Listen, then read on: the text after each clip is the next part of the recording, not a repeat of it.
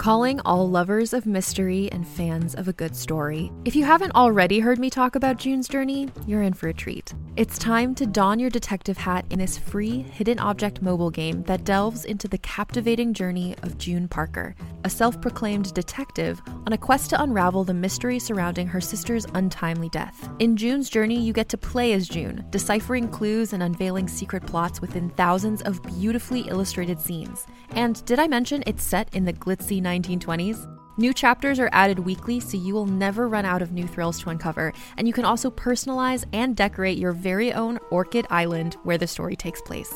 How sharp are your detective skills? Find out when you download June's Journey on your Android or iOS device, or play online via Facebook Games. Your detective journey awaits. Hey there, it's Rachel Ballinger, and I am thrilled to invite you to Rachel Uncensored, my podcast where I get real with my friends and celebrity guests, where we talk about all sorts of topics. From personal stories to hot-button issues, we cover it all. New episodes drop every Wednesday, so make sure you tune in on Apple Podcasts, Spotify, or wherever you listen to podcasts. Trust me, you won't want to miss out on the fun and candid conversations we have here on Rachel Uncensored.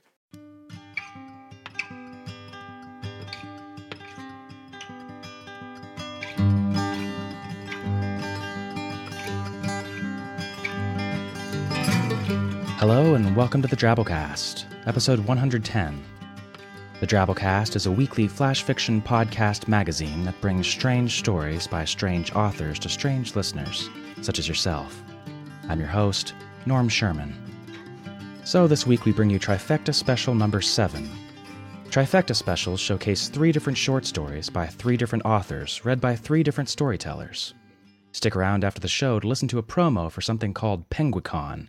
I reckon it's either a science fiction convention or a get-rich-quick scheme involving Nigerian penguins. You'll have to listen to find out. Also, before we jump into the show, I wanted to mention that the Drabblecast is now doing a weekly TwitFic contest. But Norm, what the crap is TwitFic? You may ask. Well, for our purposes, a TwitFic story is one that's exactly 100 characters. That's right, 100 letters/characters, not counting spaces. That's enough for about 2 medium-sized sentences. You can keep track of your character count in Microsoft Word, so go ahead and give it a shot. But Norm, why 100 characters? You may ask. Well, a drabble is a 100-word story, so might as well keep it consistent. Think of it this way. If a flash fiction story is a shortish little fella, say Korean dictator Kim Jong-il, and a drabble is a way shorter version, say a Kim Jong-il Fraggle, then a TwitFic story is the stillborn conjoined Fraggle fetus hanging limply from Kim Jong-il's soft furry thorax. But Norm... Actually, I admit that was a pretty insightful analogy. I totally understand what TwitFic is now. But what the crap is Twitter? You may ask. Yeah, I don't really know yet either, but everyone's doing it, so, you know. Our editors will pick their favorite TwitFic story, either submitted via email to drabblecast@yahoo.com or posted on the TwitFic section of our discussion forums. We'll publish it to all our Drabblecast friends on Twitter every Wednesday. So get going. Our first story this week is called The Frozen People by Danny Adams.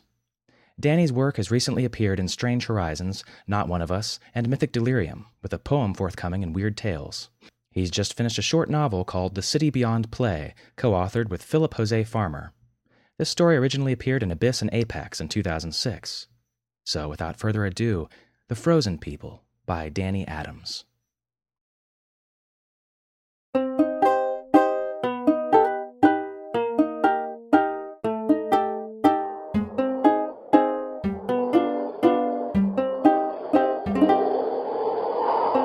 The village of Kriegerwald, on the shores of Lake Teufel, high in the Swiss Alps, could only be reached by foot or ski lift, which suited the villagers. The villagers possessed broad foreheads and flat noses, and they spoke with strange guttural accents even the people in the valley below barely understood. They had a singular tourist attraction, popular enough to fund village maintenance, but not to flood them with visitors or stir a desire for greater accessibility. Their attraction was the Ice Warrior. He was a wiry little fellow, dressed in elk skin and wielding a sharpened fishing pole made attractive by having been frozen on the mountainside the past 7,000 years. He also had a broad forehead and a flat nose, so the Kriegerwalders regarded him as their common ancestor. Outsiders could view him for 10 francs, free to kinder under 5. The villagers were also proud of their precision. Even nature ran like clockwork. Every December 17th, Teufelstag, at 3:36 p.m., a geothermal jet shot into Lake Teufel, which normally reflected the sky like smoky glass, and thawed it for exactly 12 minutes. Then, for reasons no one understood, the lake flash froze and stayed frozen for another year. Warning signs abounded, so careless daredevils and ignorant travelers abruptly preserved waited till next Teufelstag for rescue.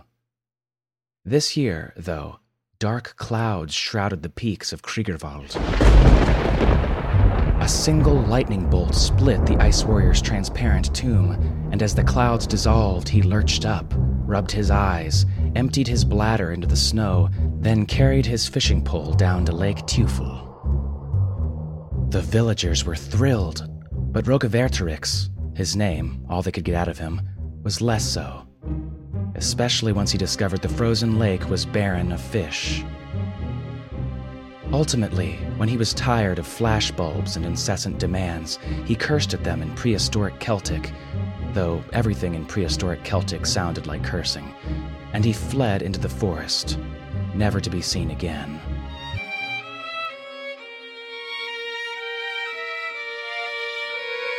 Fortunately, the Kriegerwalders didn't take long to recoup their tourist business. The international coverage of Rogeverterix's awakening also highlighted the miraculous properties of Lake Teufel, and the world-weary quickly pounded their way to the village's chill doorstep. They paid a lot of cash, and in exchange, could sleep, flash frozen, for a year. More tourists come every day to gawk at them, or sometimes to leave notes or flowers. If you want to ice sleep, prepare to wait. The lake filled up fast, and the waiting list is long. But the Kriegerwalders take down every name carefully, priding themselves on their precision.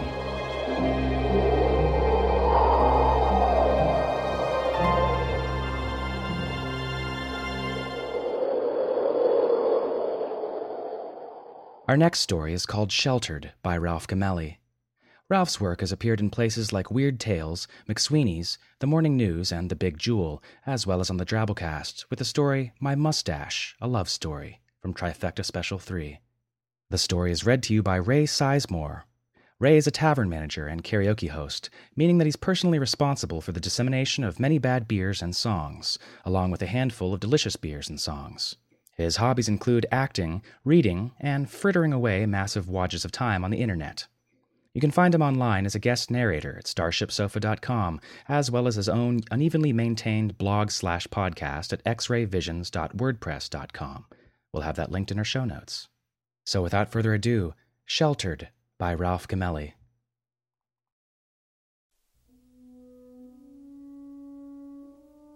One fine day, an enormous asteroid was observed to be on a collision course with planet Earth, and without delay, construction began on the underground shelters. It was the only possible course of action in the face of such impending devastation. The entire human race would be accommodated. No one would be left behind. However, as the throngs fled deep into the earth, a hardy few chose to stay where they were and accept whatever fate had planned for them. Boldly, they turned to face the sky and watched the great rock slip narrowly past them and continue its journey through space. They jumped and cheered and rejoiced. A smiling young woman rushed to the sealed entryway that led underground and shouted, "Come out! Come out! The danger is past!" But the gruff voice that responded did not share the same relief. "It's not safe." "But it is! The asteroid is gone. Even as we speak, it's moving farther and farther off." She looked expectantly at the thick entry door, waiting for it to swing open. Is that so? The voice replied. How do you know that smaller pieces of it haven't broken off? They could start raining down on you any minute for all you know. The young woman's smile faltered now, and once again she and her band bravely faced the sky and awaited their fate. Yet, all that struck them was bright sunshine and a warm, pleasant breeze. Nothing at all. Now it's truly safe. There came a brief silence. Then, safe for now, maybe. But there are plenty more asteroids where that one came from. Space is full of them. The young woman wondered if she had heard correctly. Maybe so, but the chances of another... And don't forget about comets. No shortage of those either. Comets? And other dangerous things, too. 100 we know about, and 100 more we can't even imagine. No, we'll just sit tight right here. Thank you very much. The young woman and her companions exchanged puzzled looks. We respect your caution, but as you can surely hear, we're fine. For the time being, anyway. Pardon? Look, you respect our caution, and we respect your choice to stay above, crazy as it may seem to us. So what do you say we just agree to disagree and wish each other well? You won't come out? We'd rather not. What about food and water? We brought plenty with us, don't worry. What about sunshine? Have you seen the latest statistics on skin cancer? What about flowers and fields? Allergies? What about... Listen, I should really get going. I want to get deeper inside.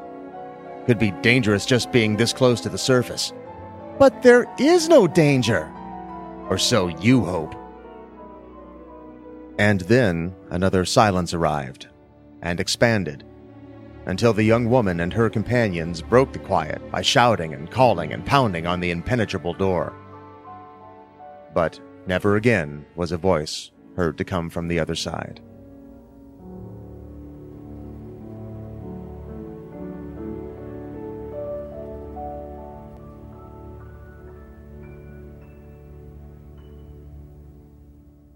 Our final story is called In Order to Conserve by Kat Rambo. Kat's fiction has been published in Asimov's, Weird Tales, and Strange Horizons, among other magazines, while her interviews have appeared in the Broadsheet and at the Onion's AV Club. She's the fiction editor of Fantasy Magazine, a link to which you'll find in our show notes, and her collection, Eyes Like Sky and Coal and Moonlight, can be pre-ordered from Paper Golem Press, a link to which you can also find in our show notes. Visit her website at www.kittywampus.net, which you'll probably also be able to find in our show notes. The story is read to you by writer and radio host Frank Key of The Hooting Yard at hootingyard.org. The Hooting Yard is one of the most amusing/confusing things on the internet, in my opinion. You should dig in. Frank's latest story and blog post is called The Pastures Red with Uneaten Sheep Placentas. Need I say more? So without further ado, In Order to Conserve by Kat Rambo.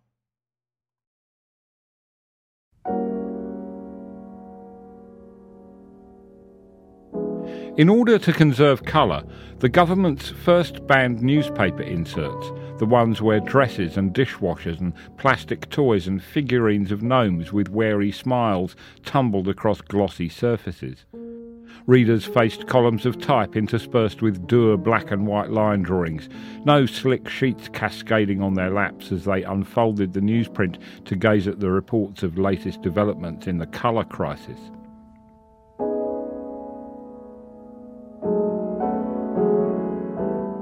Others turned to the internet. Monochromatic monitors scrolled by, blogs denouncing the administration, the liberals, the conservatives, the capitalists, alien spiders, and a previously obscure cult known as the Advanced Altar of the Rainbow Serpent. The change had been almost imperceptible at first.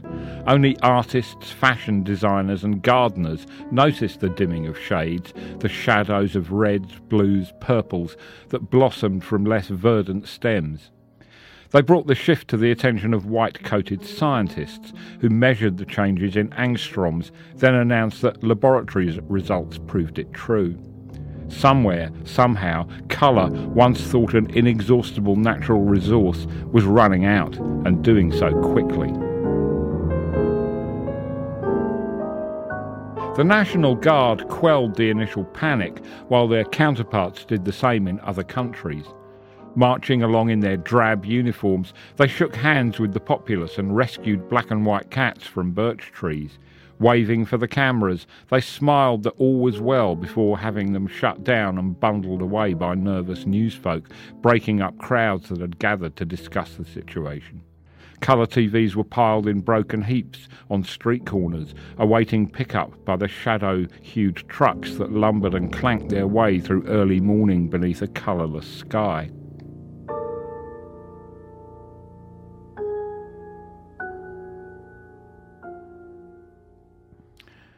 As the months passed, more stringent measures were introduced, and more things were rationed out with booklets of black-on-black stamps. People tried to use the rarer colours, magenta, fuchsia, pale lavender, but even so, the fashion industry unwillingly made black and white houndstooths, seersuckers, plaids and ginghams the next statement of style. Grade school students were introduced to the fine art of cross-hatching. Studios set to work uncolorizing old movies. Colour became totally contraband. The majority of police car paint jobs were unchanged. Taxicabs, on the other hand, turned grey striped with silver, a gleaming paint that reflected 1,000 shades of concrete. You would have thought that people would have mobbed art museums to stare at the last canvases ever touched by colour, but attendance fell off. People didn't want to be reminded of what they were missing, and security guards, their eyes welling deep with tears, moved among the lonely paintings before going to collect their last paychecks. An acute scientist, whose hobby was the cello, was the first to notice the decline in sound. The blackberry finches and house sparrows that flocked to her feeder each morning to feast on thistle seed were morose, silently pecking at each other. Sighing, she picked up the telephone, then changed her mind and bicycled away to send a telegram to the White House. Teachers were forced to come up with new classes to replace band, orchestra and music appreciation. Playground shouts were monitored. The uniformed guards held up placards to the students. "Conservation begins with you," and taught sign language during the lunch hours. Flashing white lights took the place of bells and buzzers. Audiences, after watching their black and white movies, took flashlights out of the purses and pockets and flicked them on and off to demonstrate approval. Mimes were still unpopular. People thought and thought again before they said anything. Therapy sessions often consisted of 50 minutes of silence, therapist and patient staring at each other, signalling with raised eyebrows, hesitant smiles, gentle nods, and at times inexplicable tears, signalling some breakthrough. The scientists wrote furious notes to each other, denouncing various theories for the shortages. Gene Dixon predicted that the San Andreas Fault would open and Elvis swagger forth, flanked by Jim Morrison and John Lennon, bringing with them new supplies of colour and sound that would swell forth across the world like a nuclear explosion of colour, expanding outward in concentric rings in a single joyous shout while the angel Gabriel blew backup saxophone. "Silence is silver," read the billboards. "Walk softly and carry a big grey stick."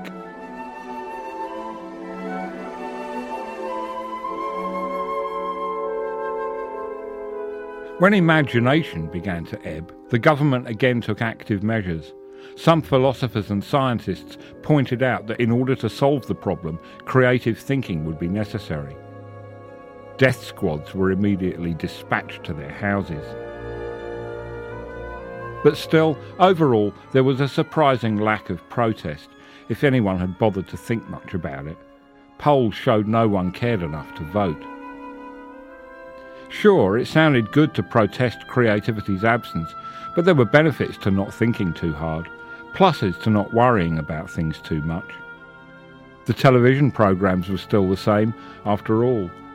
A black and white flicker with dialogue in a slow scroll along the bottom of the screen, hazy snow hovering around the edge, as though to signal the arrival of some grey winter of the soul.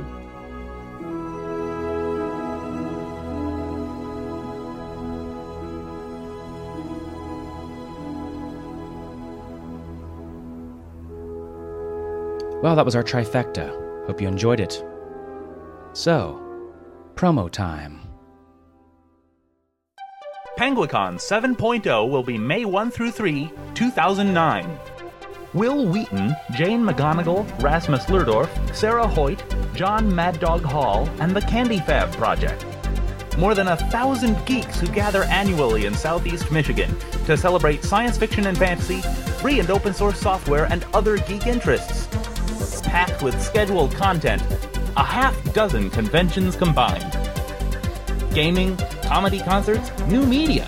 Mix and match a weekend that's just for you. So expansive, it's like a whole solar system to explore.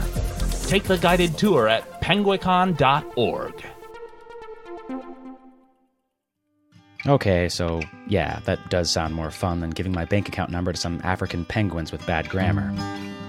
Well, that was our show. If you enjoyed, you can help us out by donating to us so we can pay our authors and keep bringing you weekly weirdness. You can do so either once, or you can subscribe for a measly $5 a month via the donate buttons on our website at drabblecast.org. While you're there, be sure to subscribe to our other fiction podcast, Drabblecast B-Sides, or our MP3 feed, if that's the file format you prefer. Or you can join our discussion forums and nestle yourself deep into Drabblecast's soft, furry thorax. You can share this content all you like, because we use a Creative Commons Attribution Non-Commercial License, which means you can't change it, and trust me, you can't sell it. But you can share it all you like. Well, that's it for this week. We'll see you next Wednesday. Until then, the Drabblecast staff is made up of co-editors Kendall Marchman, Luke Coddington, and yours truly, Norm Sherman, reminding you to punch a mime in the face.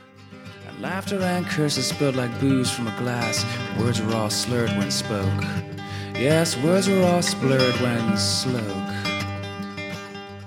In the dark corner table. Hey, has anybody here heard the one about the cannibal who passed his brother in the woods? Oh, come on. What, you heard that one already? Oh. Hey there, it's Rachel Ballinger, and I am extremely excited to invite you to Rachel Uncensored. It's my podcast where I sit down and get real with my friends and celebrity guests, where we talk about all sorts of topics. And sometimes we might be under the influence when we do so. We cover things from personal stories to hot-button issues. And it's the only place on the internet you can find an uncensored version of me. It's a side of me that you might not have seen before because it's not the most family or brand friendly. But don't worry, I'm still sort of slightly a decent human being. If you're intrigued, then make sure you check it out. New episodes drop every Wednesday. You can find it on Apple Podcasts, Spotify, or wherever you listen to podcasts. Trust me, you won't want to miss out on the fun and candid conversations we have here on Rachel Uncensored.